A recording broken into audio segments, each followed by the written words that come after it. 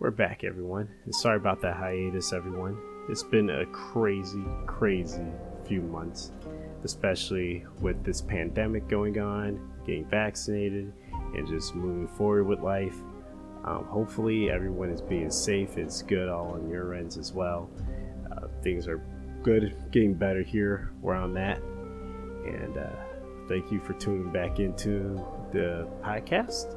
Again, if you like what you hear, go ahead, subscribe, follow, do whatever you're doing on whatever podcast platform that you're doing. So sit tight. This episode is about Israel and Palestine.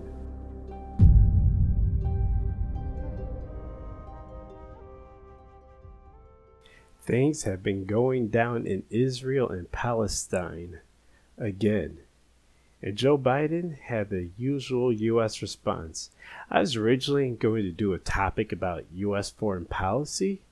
President Biden's been knocking it out of the park in regards of handling the virus, supporting LGBTQ plus community, extending pay for families, and now possibly bending to a degree to erase student debt. Honestly, I don't think he'll do $50,000, but it's better than nothing if he actually does pass an executive order regarding that. Now, that's domestically. Internationally, U.S. presidents don't really knock it out of the park like that. Now, there won't be a perfect presidency with no friction anywhere. To paraphrase Dan Carlin on Hardcore History, he once stated, even the nicest man on earth, Jimmy Carter, made some decisions that affected lives in other countries. Joe Biden, for example, is ending the long drawn-out Afghanistan war, a war we've been in since 2001. So much turmoil came from it, and now leaving the country will open the door to more conflict, especially with the Taliban regaining control of the country. The U.S. straight up caused more harm than good and didn't have an end goal in sight. The West has constantly dabbled and destabilized other governments and economies, sometimes leaving rubble for the locals to pick up. The CIA specifically infiltrated and influenced foreign politics, constantly doing that. But the ending of the Afghanistan war and American foreign policy are topics for another episode. Now, first off, I don't care where you're from or who you've dealt with. This is not a religious fight. This isn't Judaism versus Islam. It's a country, a territory within, fighting over land. I say that because anti-Semitism is now increasing. I believe it's because of these events. People can be upset with the actions of Israel's government, but don't be upset with Jewish people. Demonizing individuals for another country's actions is wrong, full stop. Even people that have nothing to do with that country. I'm a black American. Even this country has marginalized my people, but I don't hate white people for it. I'm critical of the government for sure, and its accountability for its past. Palestine was a part of the Mamluk Sultanate until they were overthrown by the Ottoman Empire in 1516. The Ottomans first governed them with local dynasties native to the land, then clans took over such as the Zayedani and Muhammad Ali. Not the boxer. Don't think of the boxer. This is someone else, of course. Now, occupied under the Turks of the Ottoman Empire, the Palestinians wanted out, but didn't have the resources or the allies to help until World War I. British forces, part of the Allied powers, fought the Ottoman Empire, which was under the Central Powers during the Great War. Seeing an ally and the enemy of the Ottoman Turks, the Palestinians worked with the British, expecting liberation if the Ottoman Empire was defeated. After the defeat of the Central Powers, the Ottoman Empire was dissolved, parts of the country was divided, and this is the beginning of the modern West meddling in the Near and Middle East affairs. The Allied powers installed leaders in the newly formed countries. France took over some parts of the Ottoman Empire of the North. As for Palestine, Britain took over and occupied the country under the League of Nations. Think of a precursor to the United Nations. In accordance to the McMahon Agreement, the Allies promised they would win back Palestine to the Palestinians, but the British reneged the agreement, saying that wasn't part of the deal, because they promised the Jews that they would give them the land cited in the Balfour Declaration. After World War I, the British government openly supported for establishment of a, quote, national home for the Jewish people, end quote, in Palestine. So by now, the year is 1920. In 1921, there were skirmishes of conflict, but overall, both Palestinians and Jews were living peacefully in a sense of tolerating each other. No segregation or apartheid or anything like that. Then August 1929, high points, just boiling points reach for everybody. And both nationalities were expecting the land to be given to them by the British government. Then the fight over Jerusalem went down, a holy city with holy sites, of course. And 200 people died in 4 days. Over the years, migration of Jews increased. By 1937, tensions were terribly high, and they saw each other and the British as enemies. Trying to appease both parties, the British put in a quota on how many Jews could enter the country. They could still enter, but at a lower rate. This led to more strife, but now specifically towards the British. The Palestinians thought they were lied to, and the British didn't hold their end of the quota bargain. And the Jews attacked the British since the quota was unfair to begin with. By 1947, the attacks continued. After World War II, several nations they felt sympathetic to the Jews after the Holocaust and thought they deserved their right and what was agreed to them.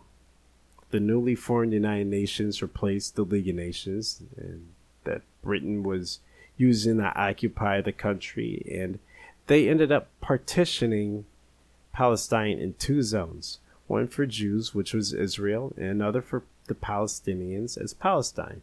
The British withdrew the country in May 1948. Now, almost overnight, several Arab nations didn't recognize the country as official and declared a war that lasted from that May to the following January of 1949. Over the decades, the fighting hasn't stopped, and Israel took over the West Bank, Gaza Strip, and temporarily the Sinai Peninsula. To put it simply, Israel and Palestine are more than unruly neighbors. Israel not wanting to be wiped off the face of the earth because the second day the country was formed, almost every Arab nation was declared war on them. And Israel strengthened their relationship with Western countries as they've gotten more power, more money, more weapons, and they use those tools against the Palestinians and their land. And they literally just conquering it. Palestine was there beforehand, but they have no army. It's undeveloped territory. Their importation is controlled by Israel, and several people have compared the state of Palestine to an open-air prison. Over the decades, it's gotten worse. And 7 years ago, the summer of 2014 was a bloodbath. An unprovoked invasion was declared. Photos and videos of IDF soldiers using kids as human shields and attacking civilians were brought to the world. Fast forward to this year, just in the middle of May, at the beginning of the Islamic holiday, Eid, another invasion was declared. Churches, hospitals, and homes were bombed. Hundreds of Palestinian civilians have been killed, and now people around the world are calling for Israel to stop.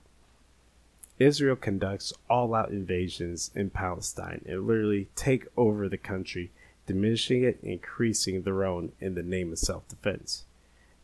Now, the U.S.'s stance in all of this has always been support Israel and not to call them out on their war crimes.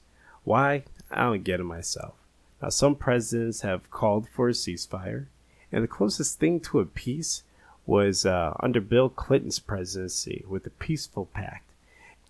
Americans labeled it as, quote, peace in the Middle East, end quote, during the 90s. I remember hearing that a lot when I was growing up. Peace in the Middle East. You put up the peace sign with your fingers. Now, by the late 70s, Jordan and Palestine's governing body, called PLO, were in conflict with Israel. But in 1987, a shocker happened. Jordan's King Hussein, he renounced the administration control of the West Bank and left PLO empire. As for Palestine, Yasser Arafat, that guy, the leader of the PLO, pre-proclaimed Palestine an independent state in the West Bank and Gaza Strip. 1 month later, he denounced AIM terrorism, recognized Israel's existence, and opened up the door to negotiations titled, quote, Land for Peace, end quote. The negotiations went on in secret between a Jordanian-Palestinian delegation and an Israeli diplomat in 1991. And things were taking a turn for the better, actually. A new prime minister came into power in Israel. Excuse me for butchering some of these names. Please, I'm not trying to, but Yitzhak Rabin, and he pursued peace talks. And any Israel-occupied territory couldn't be built up anymore. They were just going to put a halt on those settlements. And by September of 1993, Israeli Prime Minister Yitzhak Rabin and Palestinian Liberation Organization, the PLO negotiator Mahmoud Abbas, signed a Declaration of Principles on Interim Self-Government Agreements, commonly referred to as the Oslo Accord.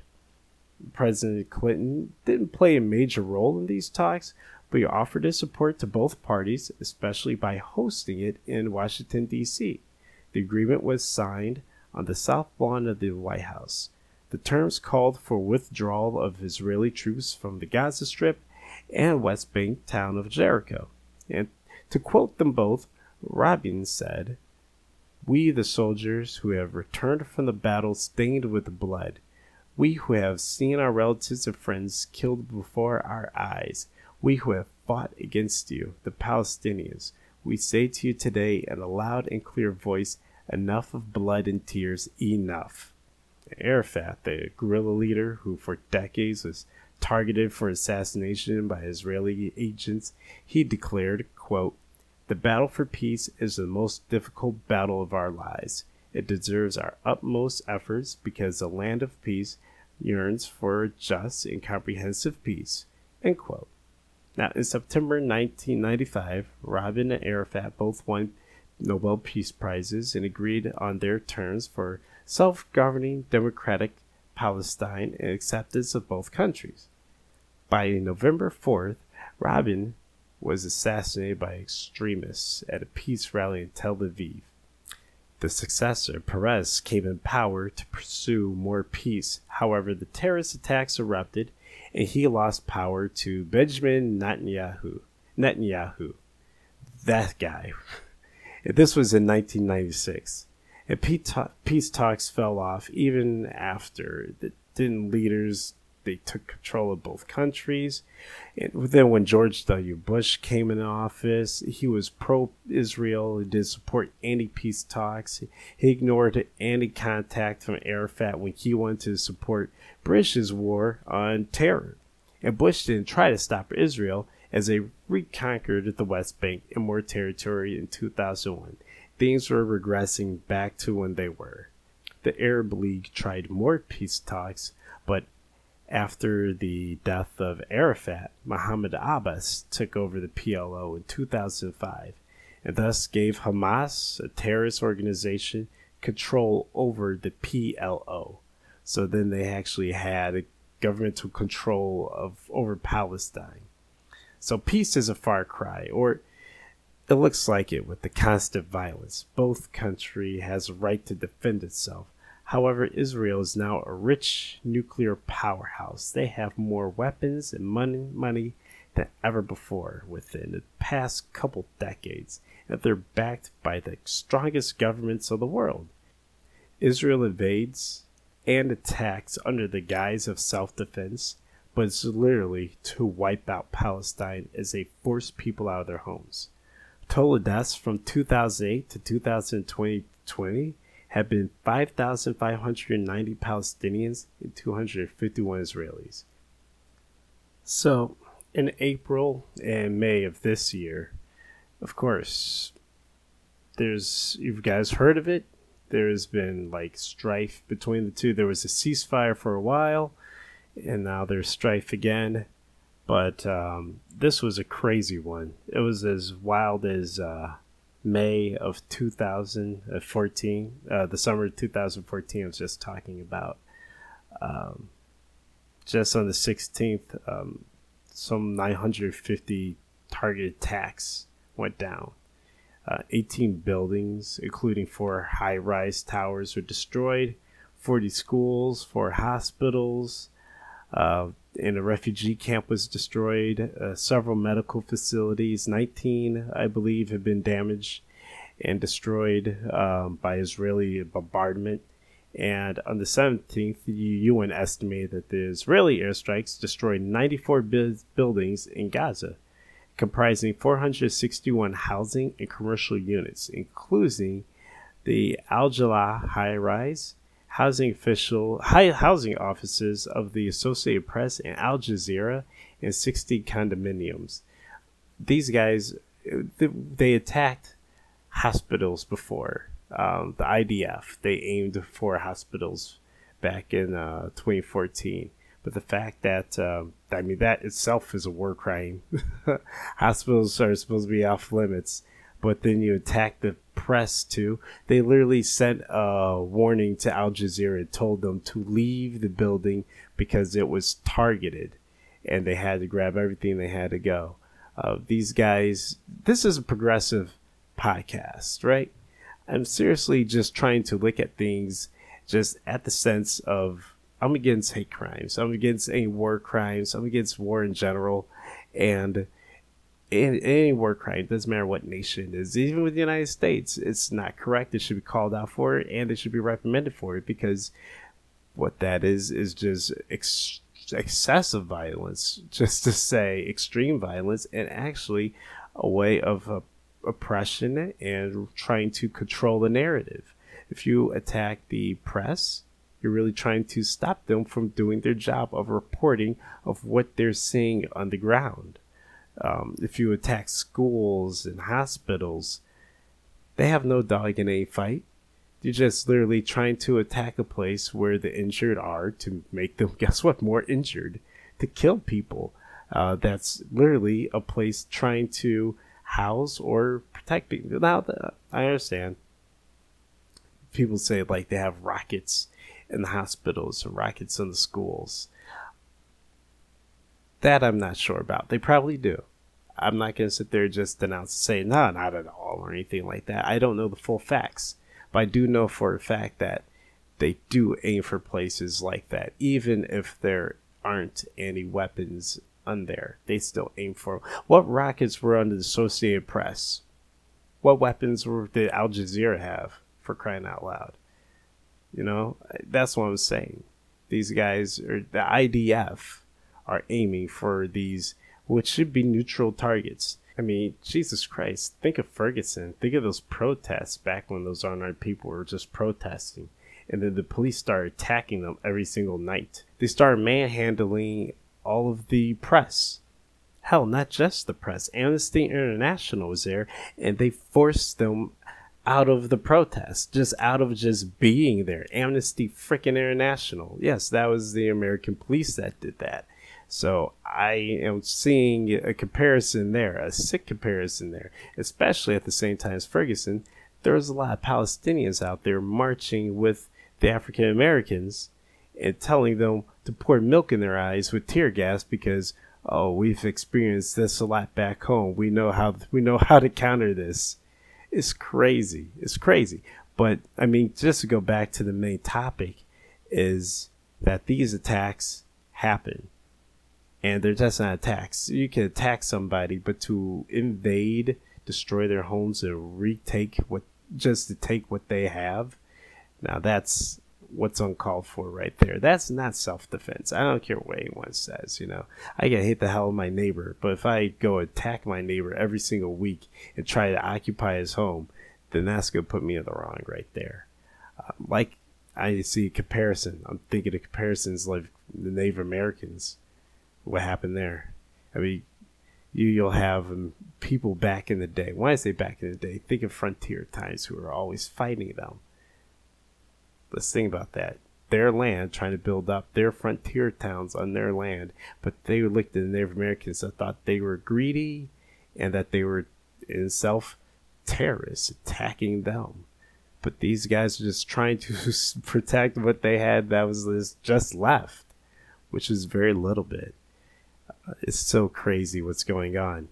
But, I mean, the death toll of this year, now I'm going off of the report of the United Nations Office for the Coordination of Humanitarian Affairs, OCHA, and just looking at that, it says 256 Palestinians they died in just the week of May 21st to the 27th.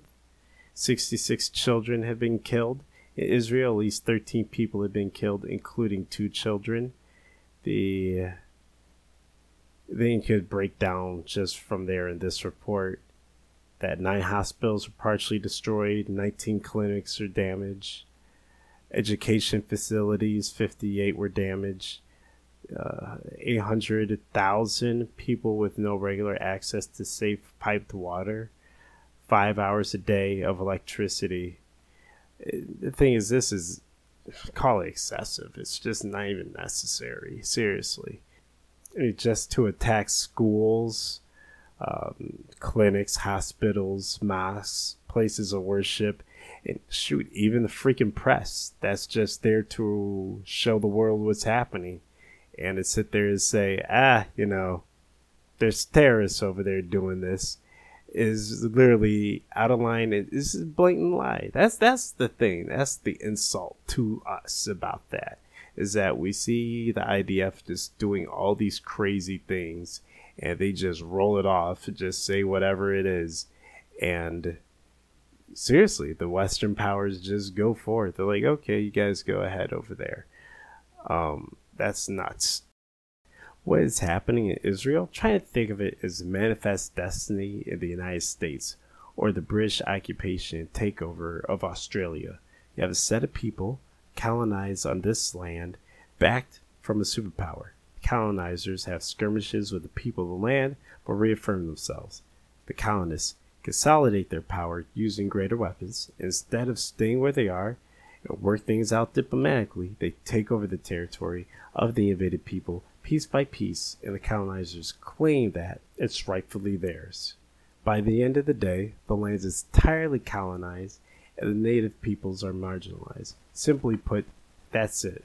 Currently, it's an apartheid state being colonized.